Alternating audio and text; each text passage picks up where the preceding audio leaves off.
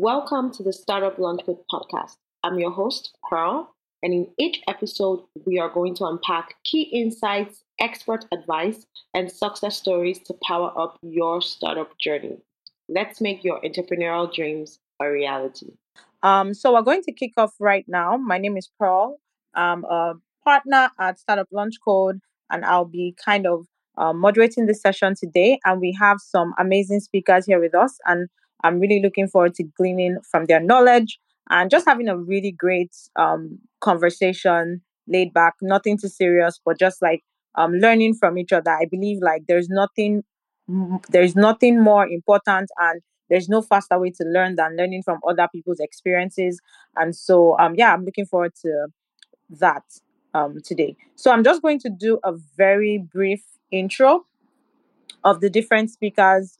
I will just call out their names and then I'll let them introduce themselves and their companies, probably about 2 to 3 minutes, and then we'll get into some questions that we have for them. So today we're going to be talking about starting your journey as a founder and how to go about it. So, like I said, even though it's of course it's been a tough year for startups. We've seen a lot of startups born. We've seen a lot of startups die, but there is a right way to do it, and it's still a very it's still a great and um impactful journey. That's not the word, but it's a journey that is very worthwhile, right? And so we just want to talk about going into the new year. You are thinking about being a founder. What should you do and how should you go about it? And we've got some amazing speakers lined up to just share from their experience and give us advice. So first up, we have Augustine Ikwegweni. Augustine, if I didn't say that right, I'm very sorry. But Augustine is here from Metis Capital Partners, and Augustine is an investment analyst there. Next up, we've got the founder and CEO of Bloomfi, Ebenezer Sheun Oyajumo. We've got him here with us as well. Great to have you on. Then we have Osita James Uche. He's the managing partner at Blackcrest. Great to have you. And last but not the least, we have the lady in the house, Damilola Kolawole. She's an investment professional at Rising Tide Africa. So we're going to be hearing today from founders and from investment people actually giving founders money. So we're going to be hearing from them. So let me open up the floor for each of the speakers to just 2 3 minutes give us an introduction on themselves and their companies, what they do, and then we'll get into the discussion for today. So I'll start off with you, Augustine. You can go ahead. Hi, Paul. Thank you for the opportunity. Hello, everyone on the call. So my name is Augustine Ikwebrain. You really did not do bad in pronouncing my last name. So yeah, I'm currently an investment analyst at Metis Capital Partners.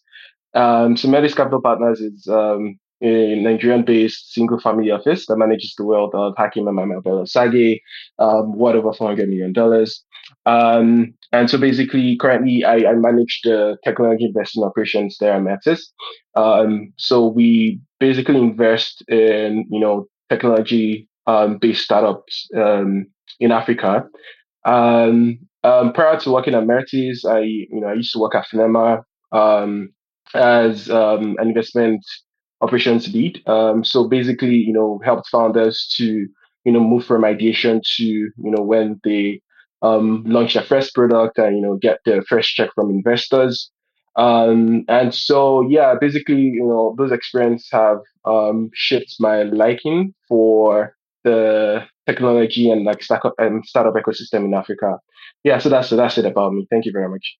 Thank you so much, Augustine, and I'm glad I did good. All right, great. Sean, can we have you? Okay, good afternoon, everyone. My name is Sean. Some people also call me Ben. I'm the founder of BloomFi. At BloomFi, we help newcomers to Canada get access to basic services like rental housing and things like credit-backed products. So that's a quick synopsis of what we do. We're a Canadian company, and we're basically trying to help people settle into new countries. I think that sort of describes it pretty well. Yeah. All right, thank you so much, Sean, and great to have you on. Um, Osita. Hi everyone. Good evening. My name is Osita James By the way, Shevon sounds like a very rich man. You can tell from his voice.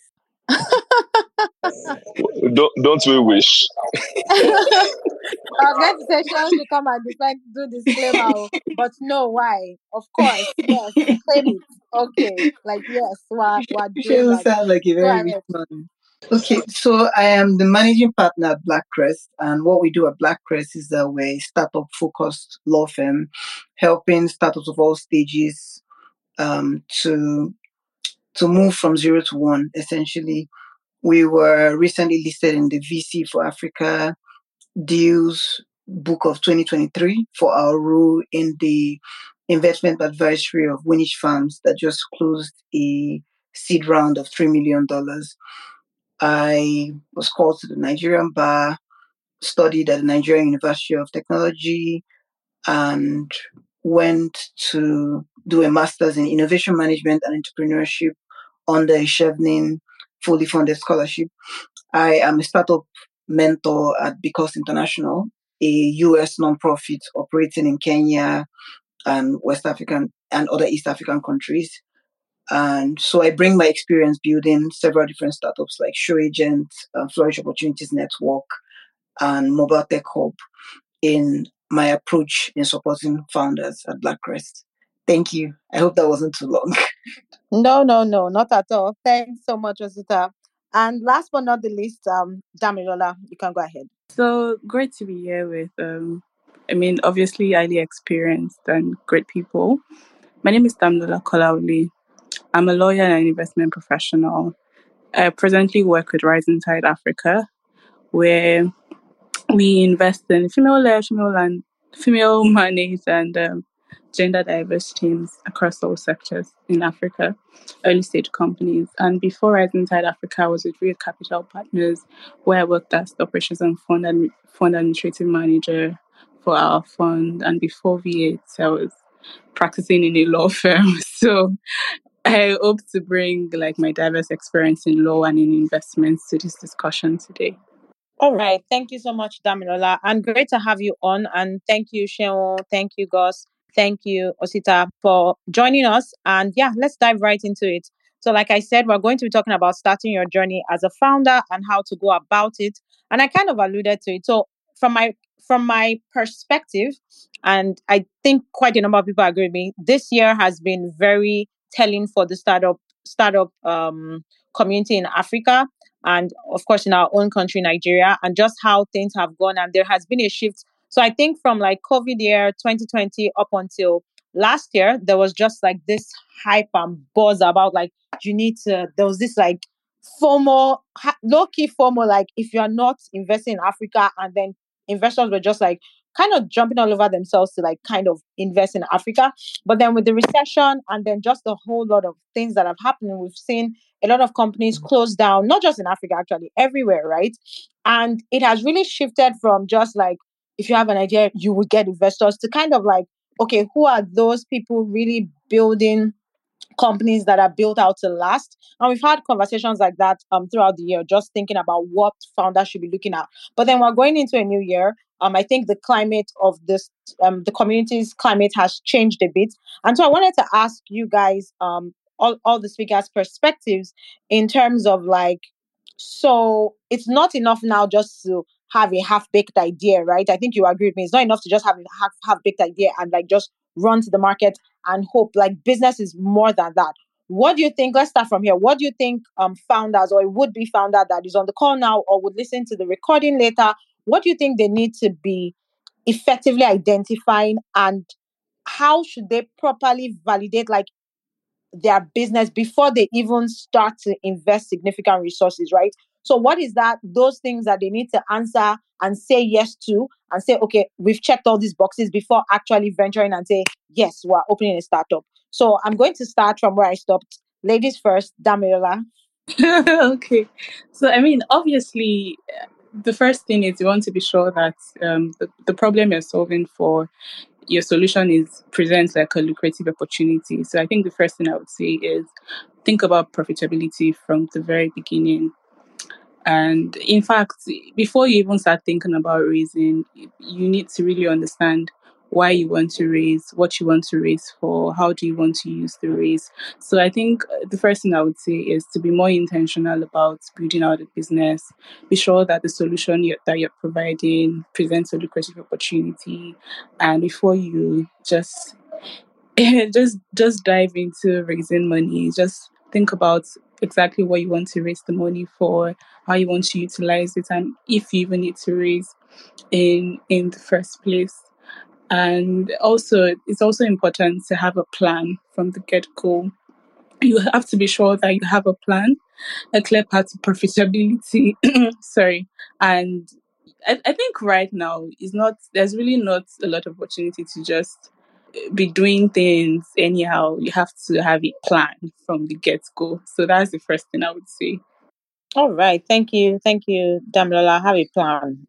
And profitability. I love what you said about like just thinking about profits from the beginning. How exactly are you going to make money? So even if those investor funds never come, what is that profit plan? What is that roadmap to profitability? So I think those are some like really, really great points. Do you want to go ahead, Osita? Yeah. First off, I'm going to tell Damilola upfront that we're going to be having a lot of disagreements because I'm like a founder, right? I'm from a founder's background before we started our law firm to support founders. So I always disagree with the position of the venture capital people because the perspective to building is very different from the perspective of a founder that is building. They're very, very profit oriented. They don't want to change the world. But that's a story for another day. So I would say that the first thing to think of is actually the team. Um, the team has to be experienced. And when I say experience, I don't necessarily mean necessarily experience in building that specific industry. Like you don't necessarily have to have people that have worked in banks to build a fintech.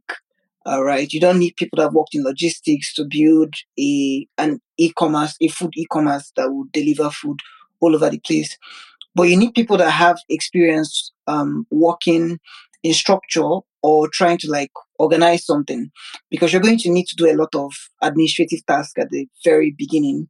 And you need people that don't need to be told what to do, people that are sort of self-led. Even if you're an individual founder, because teams is not necessarily just about co-founders, it's about the people that you work with in essence. So you need them to be able to execute very quickly. You need them to be able to like think on their feet, figure out like ways to improve the process so that way, even from the very early stage, you're already making revenue. Everybody's contributing different ideas on how to scale it. That way, it is easier to meet the criteria of funding bodies that can see that you're growing like at a very fast pace, giving very little resources. I think that's for me. I think is the team, like one of the first things you need if you're starting out as a founder. Very good team. All right, great points. Thank you so much, Osita. Sean. Okay. I think my viewpoint is maybe going to be a little bit differentiated. So, um, I heard this thing a lot that founders should not come with half-baked ideas, should not do this, should not do that. But I think that is basically looking at things from the wrong side of things or from the wrong view. This is not an casting aspersions on anyone because at least in as most of us know, there are 1,001 ways for a startup to die. You get, no matter how good the team is, no matter how great the idea is, no matter how great the business model is. Anytime you're trying to build a startup, you are just trying to make it survive till the next day so that it doesn't die until it achieves stability. At every point in time, whether you are funded, whether you are not funded, whether you have a team or not, whether you have technology or not, whether you have customers or not, you're basically fighting problems up to the point at which you achieve that stability. So for founders, it's not often about finding the right way to do things than not doing the wrong things. You get, for example, managing your cash flow well. You get acquiring customers. If you're funded, not burning or not doing too much burn in an unsustainable manner. You get being very careful with who you hire, the pace at which you hire, and of course, the business model itself. Does your unit economics work from a fundamental basis? And how are you managing your overhead? You get, are you overspending on the things you should not be spending on? You get, have you achieved product market fit, or are you seeing inclinations that you might be on the path to that? And also another thing with building a business generally is no matter how well thought out your business is and your business plan or your deck is, like they say, nothing survives contact with the market. I can't remember the exact phrase. But basically, when you come in contact with the market, that's when you know the reality of what is happening. You get, you might think, you might even do extensive customer discovery, talk to 1,000 people, and they'll tell you will pay for this and all that. But it is when you get out there and you are validating your business that you know the actual state of things. You get, people might tell you they have willingness to pay. What if they don't have capacity to pay?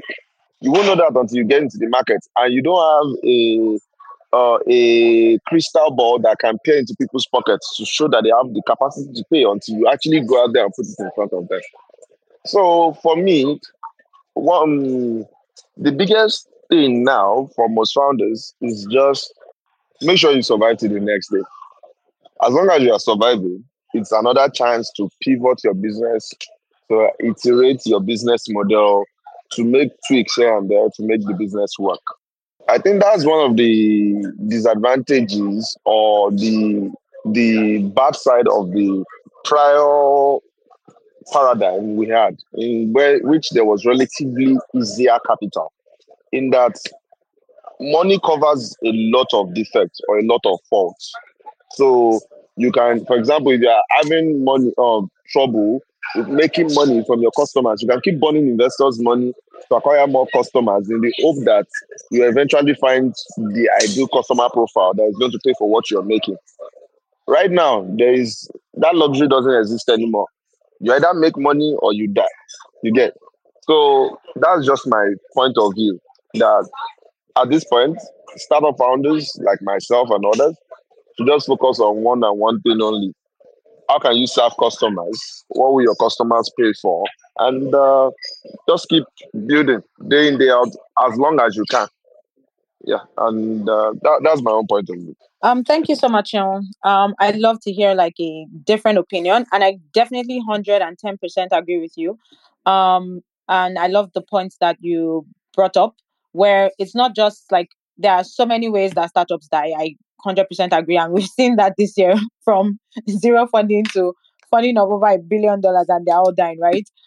So I think that's really, really good. But I think you one thing I think that really, really, I think every founder or would be founder or aspiring founder or current early stage founder needs to do is not focus so much on what you need to do, but focus more about not doing the wrong things. I think that's what you said. And just asking these little questions, right? There's so many things outside of your control, but what are those things that you can control? Does your unit economics work? Am I making sure that I have that financial knowledge to make sure I'm managing the resources that I do have well?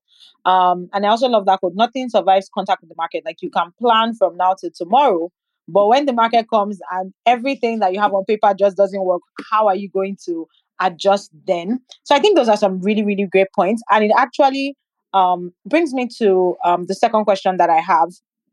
And I see, okay, Gus is back.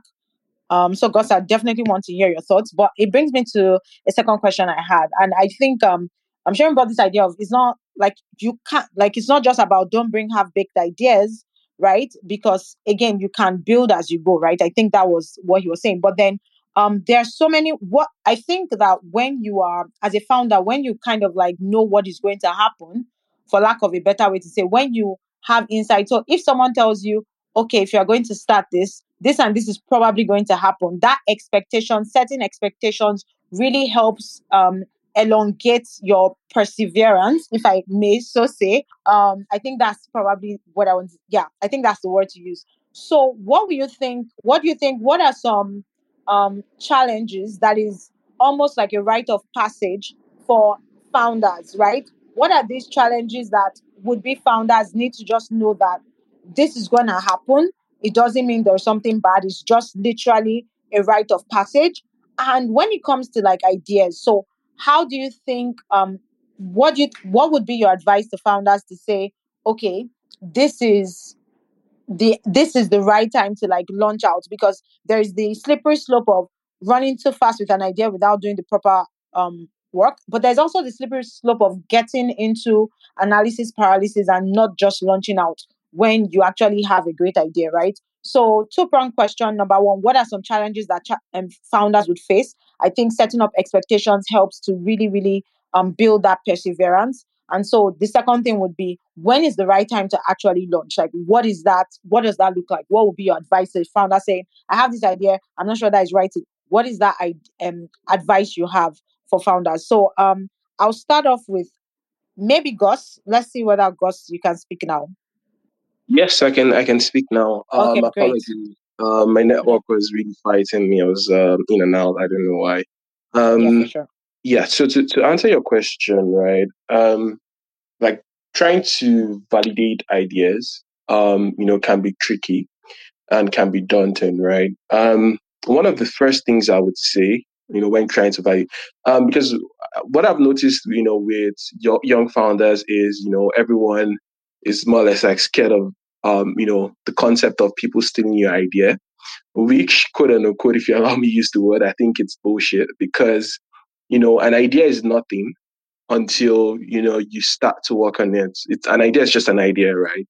Um, and so it's really important for young founders to, first off, try to speak to people who have gone the road, before them. Try to have like mentors early enough. I mean, people who are like, have built one venture or the other, to actually guide you, right? So that you do not have, because, it's more or less like trying to save you time. You don't have to make mistakes that, you know, they would have told you not to make if you actually consulted with them. That's one. It's always good to lean on the experience of other people who has gone the journey, before you. Also, in terms of like validating an idea, and it's like always important to, for obviously, first of all, do your research. Um, you know, and first of all, try to like grow lean, right? I don't really see any point or any value in spending a lot of money trying to validate your idea, right? I mean, if you are, especially if you are building for Africa, if you're spending a lot of money trying to validate your idea, there's every high tendency that at the end of the day, if you successfully launch that venture, it's not going to be successful, right? So try to validate your idea. Why being lean, right? Understanding the markets, doing the research, actually being close to the customer that you are looking to serve, knowing the problem that they're actually facing, and trying to know the difference between, game creators and like, and pain and pain solving problems, right? Because there are some ideas that are good on paper. You might even do a survey.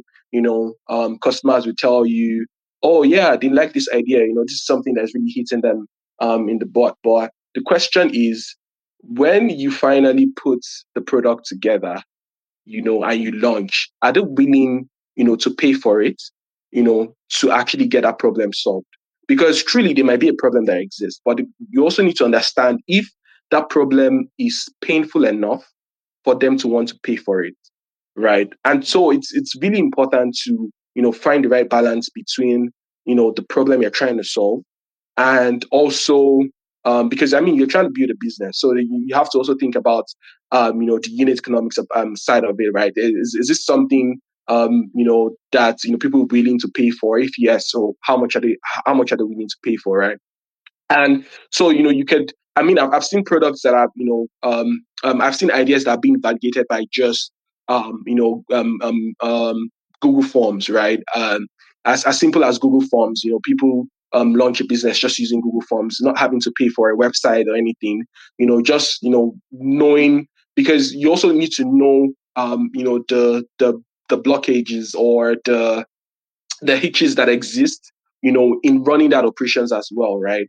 And so it's always best to actually, launch a business starting lean. That's what I would say. I hope I answered the question. I don't know if I missed anything because truly I was like really struggling to hear at the beginning of it. Yeah. Yeah, that's fine. That's fine, Augustine. I think you touched on some really good points in terms of that. An idea is not an idea until an idea isn't worth much until you actually start working on it. So as fast as possible, when you get an idea, just start to actually validate that. Like it's not enough to you want not all people are interested, but are people actually willing to pay for that service? And as much as possible to get that MVP, what do you need? What is the minimum thing that you need to validate idea, even if it's as simple as Google Forms? What does that look like? So I think, yeah, you gave some really, really good points. Sharon, do you want to touch on that a bit? So challenges and when is the right time to actually start, if there is such a thing. Having learned the hard way myself, I think, like the last person said, seriously, validate. And even after you validate some more. Don't rush to go and be building tech and all that BS. You don't need a website. Voila. You don't need a website. You don't need all that fancy tech. Just do something for people and make them pay you. That's the core of this whole startup thing. Will people pay you? That's it. If people won't pay you, don't bother doing it. Yeah, of course, you can test things out for a bit, you get, try different ideas. But the core of it and the beginning and end of it all is, will people pay for this service you are offering?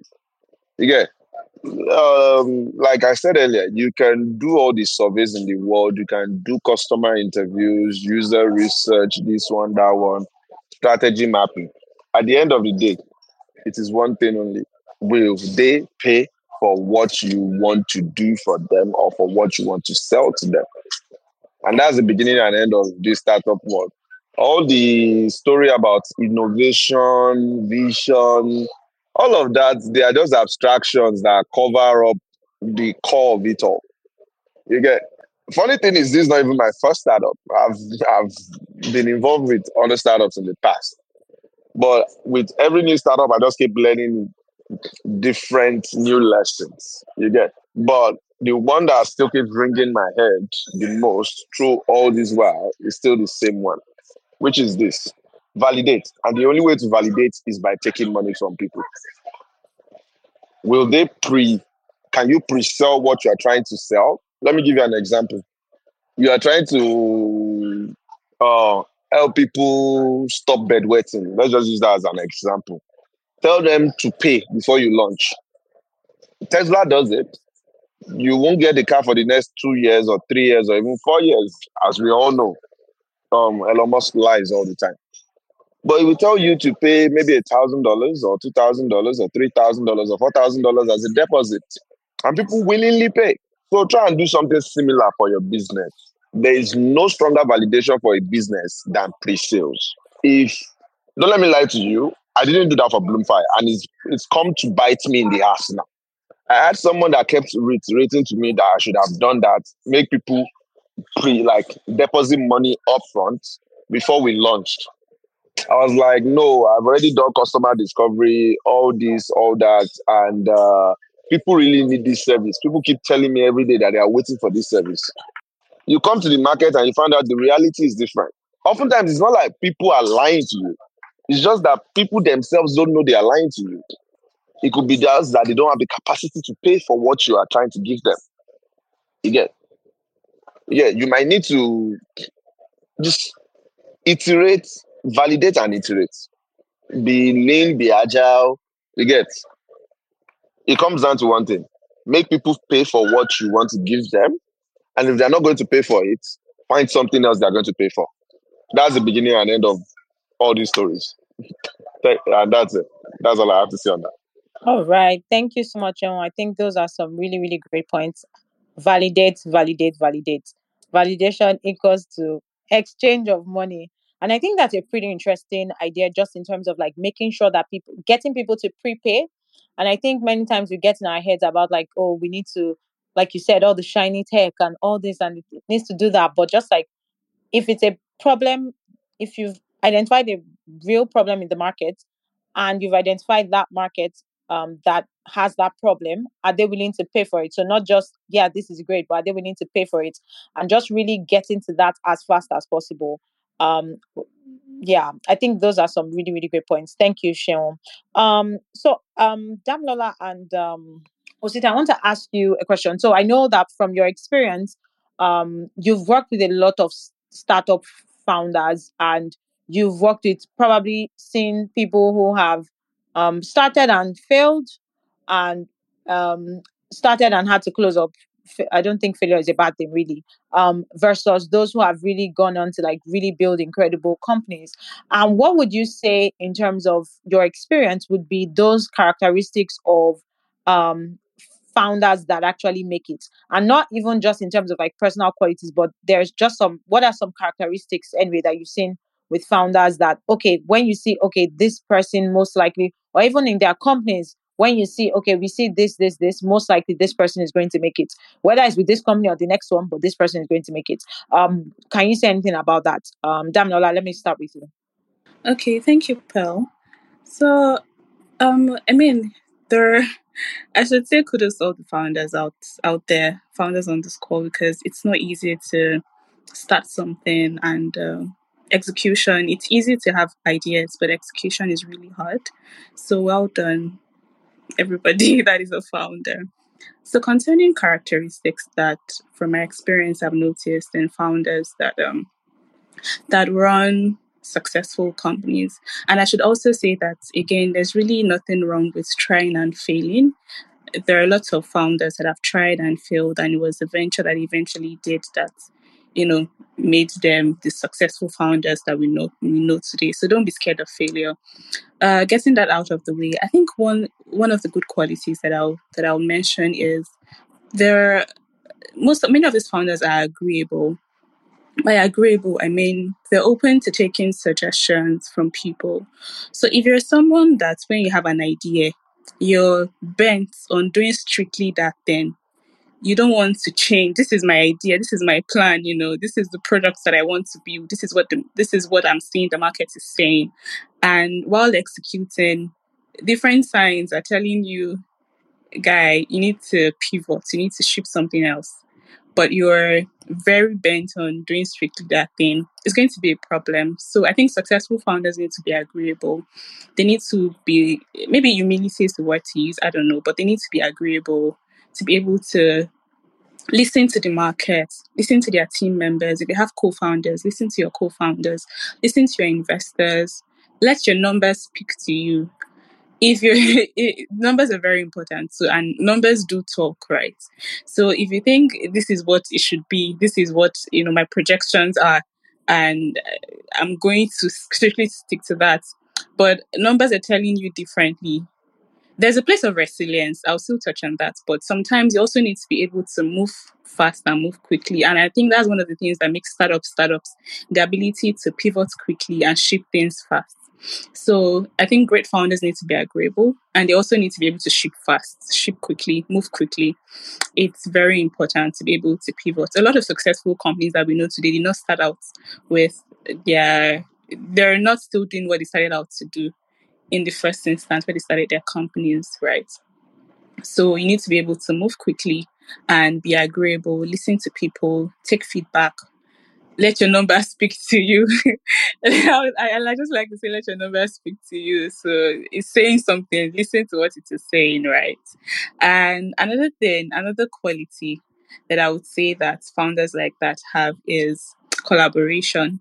You need to be able to collaborate, and you're collaborating with not just your co-founder, right? If you have a co-founder, you're also collaborating with your team members, you're collaborating with your investors, you're collaborating with your customers, with your users, with the people you provide your service to, or people who buy your products. So many investors will tell you that they invest in the founders and not necessarily the companies. It's because personality of founders is very important. Investors like to when you're doing due diligence, you also want to do some kind of profiling of the personality of the founder that you're speaking to. Is this a founder that would listen to advice, a founder that can move quickly? Because we've experienced founders that the market is selling something different. You're selling them something different, but they're not moving quickly. They're not moving quickly till it goes really bad before they now start to try to act. So founders that are going to be successful need to be collaborative. You need to be able to collaborate with everyone, your investors, your team members, your co-founders, and your users also. Another thing is resilience, right? I think I should also mention it because you have to develop a thick skin. That's why entrepreneurship is not easy at all. You need to have a thick skin. Things are going to be bad before they eventually become good. Even when they are good, things can still go bad. So you're going to have burnouts. It's one of the problems you face. So just brace up for it. Entrepreneurship in itself is demanding, and different things can lead to burnout. So you need to also have just prioritize yourself sometimes. It will be hard. You need to also have a support system around you. It could be in form of your team members, your co-founders, your family, your friends. You just need to develop a thick skin. Especially if you're operating in a market like Nigeria, where it's a very volatile market. There are lots of economic uncertainties, lots of fluctuations in the market, and these things can really impact how your business does. And especially if you're a founder that has now taken money from outside investors, there's also obligation and some more pressure on you to deliver. So you need to develop a thick skin to be able to take all these things as they happen and try to just see the good happening at the end of the day. So I would allow Osita to also share some comments. Great, thanks, Dami. Osita, yeah, you can go ahead. Thanks a lot, Dami, for that. Thanks a lot for that. So one of the things that usually stands out for successful founders is that they're usually very charismatic. For when they walk into a room and they're sort of trying to get people to know about their product, or just try to get to meet other people to figure out what are their areas for collaboration and all that. So usually within the first 5 minutes, they're able to introduce themselves and explain exactly what they're trying to do in as very few words as possible. Most of the founders that I've seen that are very successful are usually very charismatic. And the second thing is that they have a very clear vision. So we've worked with so many different startups that were trying to raise funds from people like Damilola and Josh and Gus. And usually what interests the venture capitals beyond all the other metrics that they look at is the fact that the vision is big enough to accommodate several other products. And that's actually something that makes some founders successful and other people unsuccessful.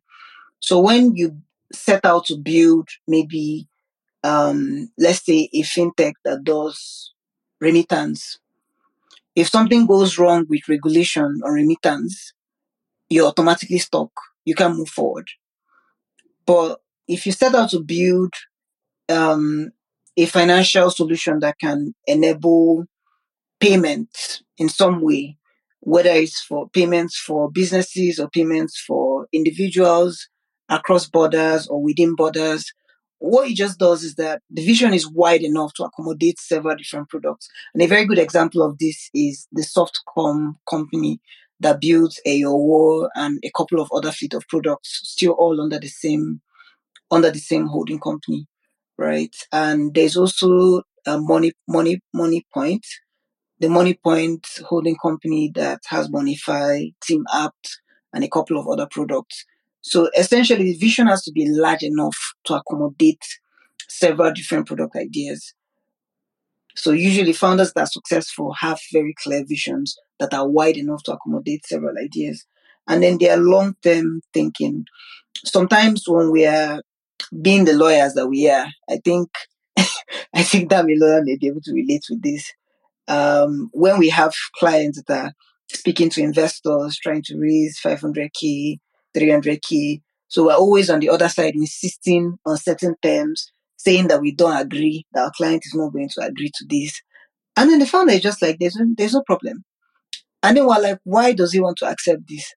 And then it's like that the way he sees it, that it's mostly about like relationships and long term, that this other guy is participating in this round now, that even if they're even investing a small amount in comparison to the other investors, that this person is very influential in the industry and might be able to help them in the future when they want to raise a bigger round. So it's funny because we as a lawyers, our interest is trying to ensure that every single term favors the client, which are the startups, right? So, but the founders that I've seen that are usually very successful, that go on to go close the rounds, meet all their KPIs, the KPIs that are tied to the disbursement of the investment funds, they are usually people that are long-term thinking. They are not so focused on all the terms that are on the agreement, even though the terms are important. They're usually more focused on what does it mean for the long term if this person joins our team. They're usually thinking like that, and it's something very exceptional to see. They pay very close attention to details.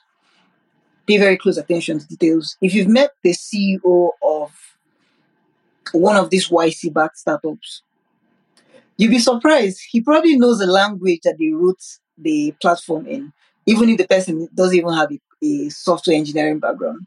He probably knows the language and probably knows why that specific language was used.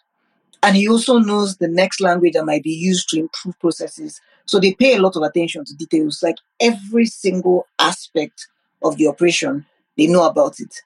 They may not be the one handling it on a day-to-day, but they know about it. And if you go back to when the company actually started, they were probably the ones that set up the foundations that led to the way the process evolved. So very exceptional founders usually pay a lot of attention to details. They know where they're currently spending a lot of money on. They know what they need to improve because they're tracking it. They're tracking their cash burn. They're tracking their recurring revenue. They're tracking a lot of things. So they pay a lot of attention to details, and investors love to work with those type of founders because they know that they're going to want to account for every single penny because they're very, very, like, they pay a lot of attention to the details of how they're building. And then the last thing I would mention that makes a founder very exceptional is authenticity. One of the reasons why the YC ecosystem, sort of spilled over in Silicon Valley and so on, one of the reasons why they're so successful is not so much because they have like innovative ideas or anything like that. Yes, the ideas are innovative, but it's really because when they tell you that we want to change the world, they genuinely want to change the world. I'm not saying they want to change the world in terms of, we're trying to raise $1 billion to build the next AI or anything like that. It's not that, but they've identified a problem that is persistent, and some of them have dedicated like 5 years of their life trying to solve that one problem. And why it's so powerful is because even in the next 5 years, assuming you're a VC and you passed on that person, if you come back, they will still be solving that same problem because it's like their life's work. They've decided that this is it for them, and they'll just keep doing that, whether it's in this product or in a different product, but still in the same industry, still trying to solve the same problem. So most exceptional founders are very authentic. When they tell you that they're trying to, like, that when they first started building it, that this was how they did it. They spoke with these people.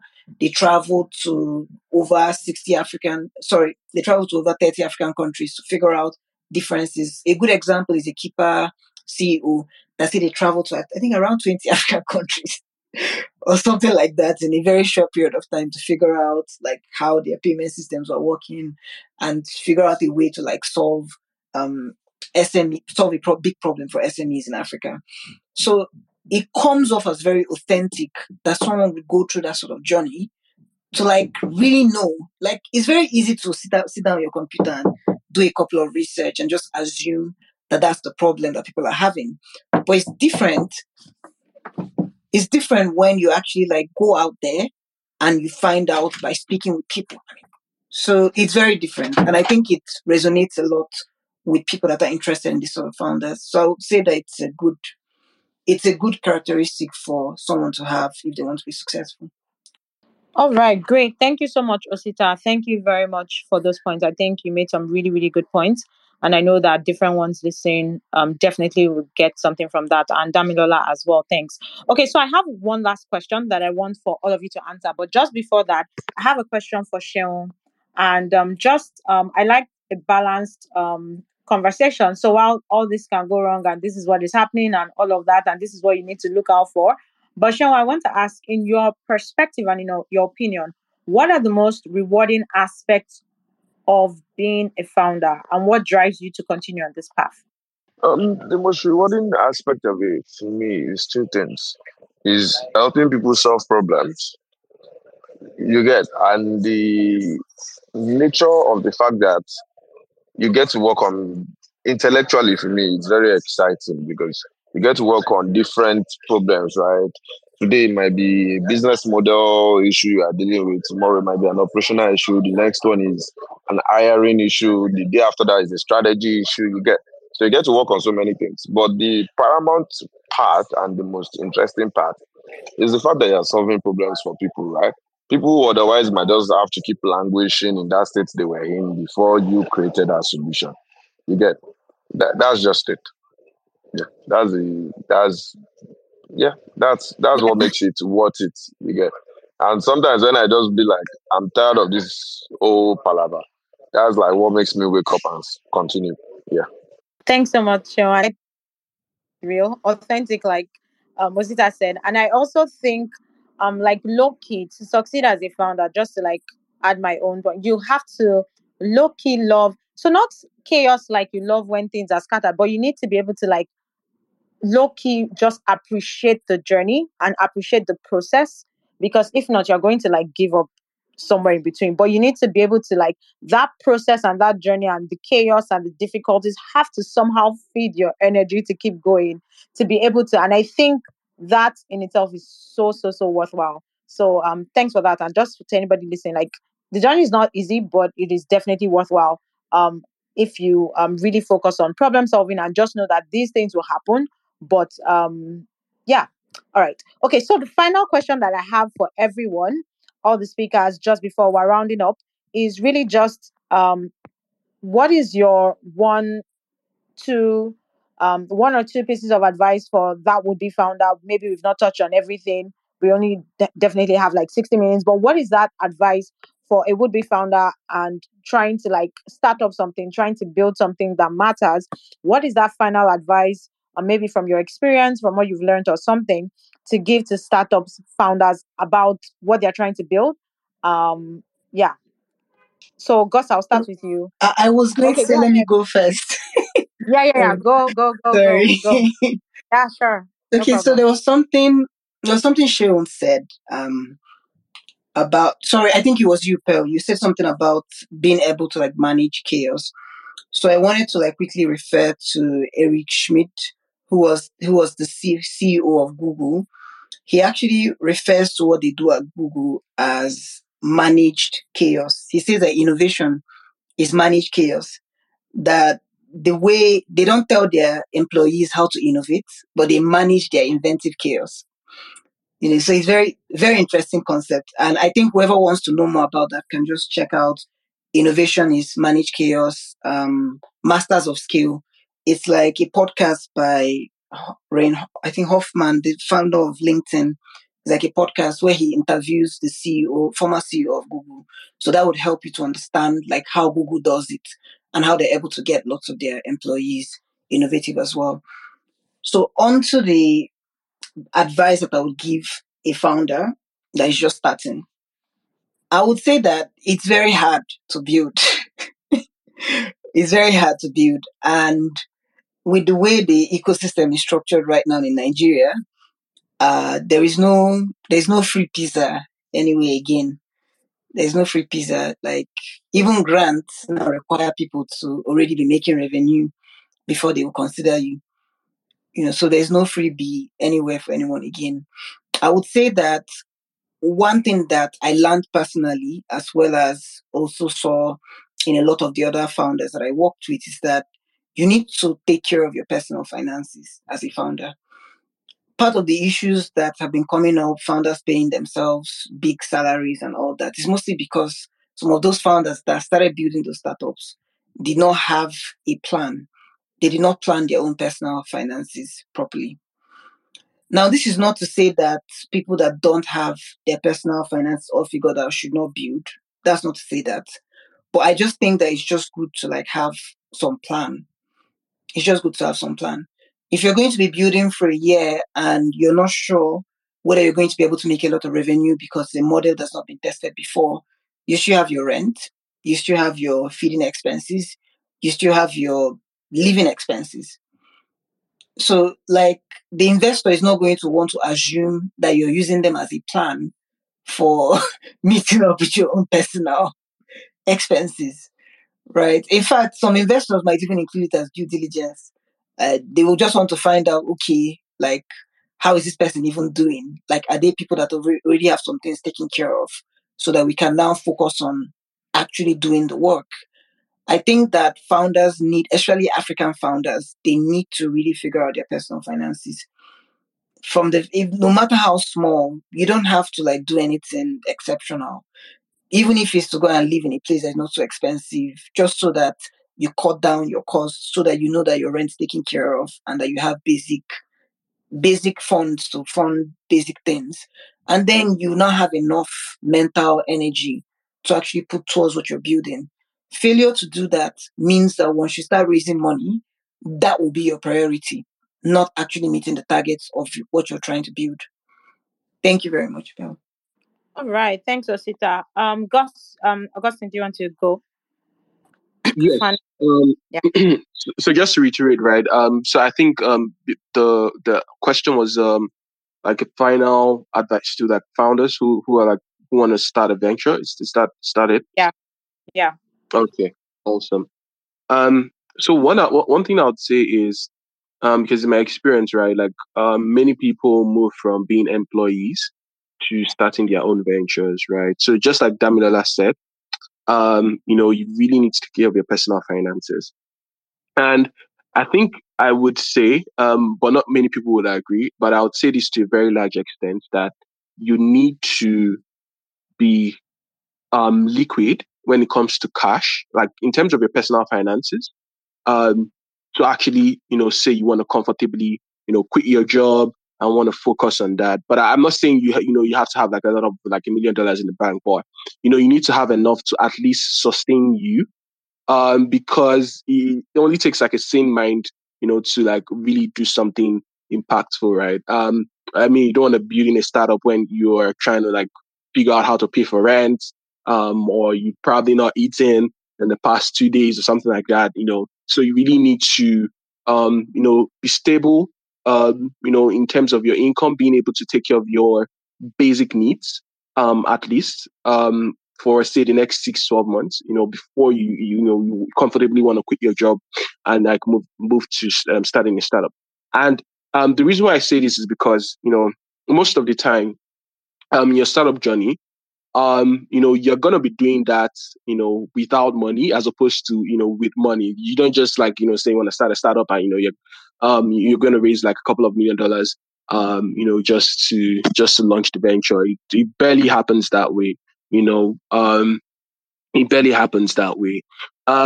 Also, like in my experience, like working with founders, I've noticed that the best founders, are the ones who are able to, grow their startup, achieve, success, with little funding, right? So you really need to know how to actually go lean.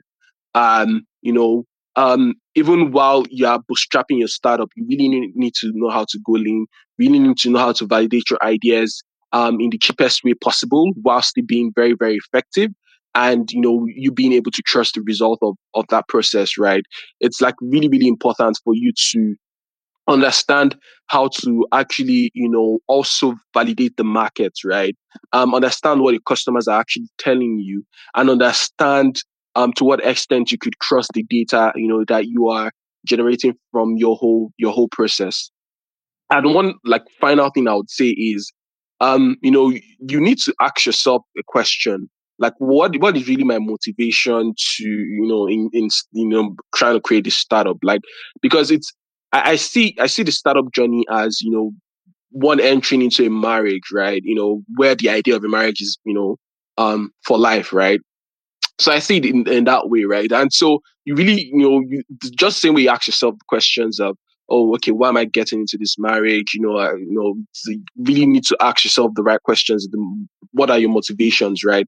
Because at the end of the day, when all the chips are down and you're feeling, unmotivated, probably had a couple of losses, investors not responding to your messages, and you're just like frustrated and you want to like give up, right?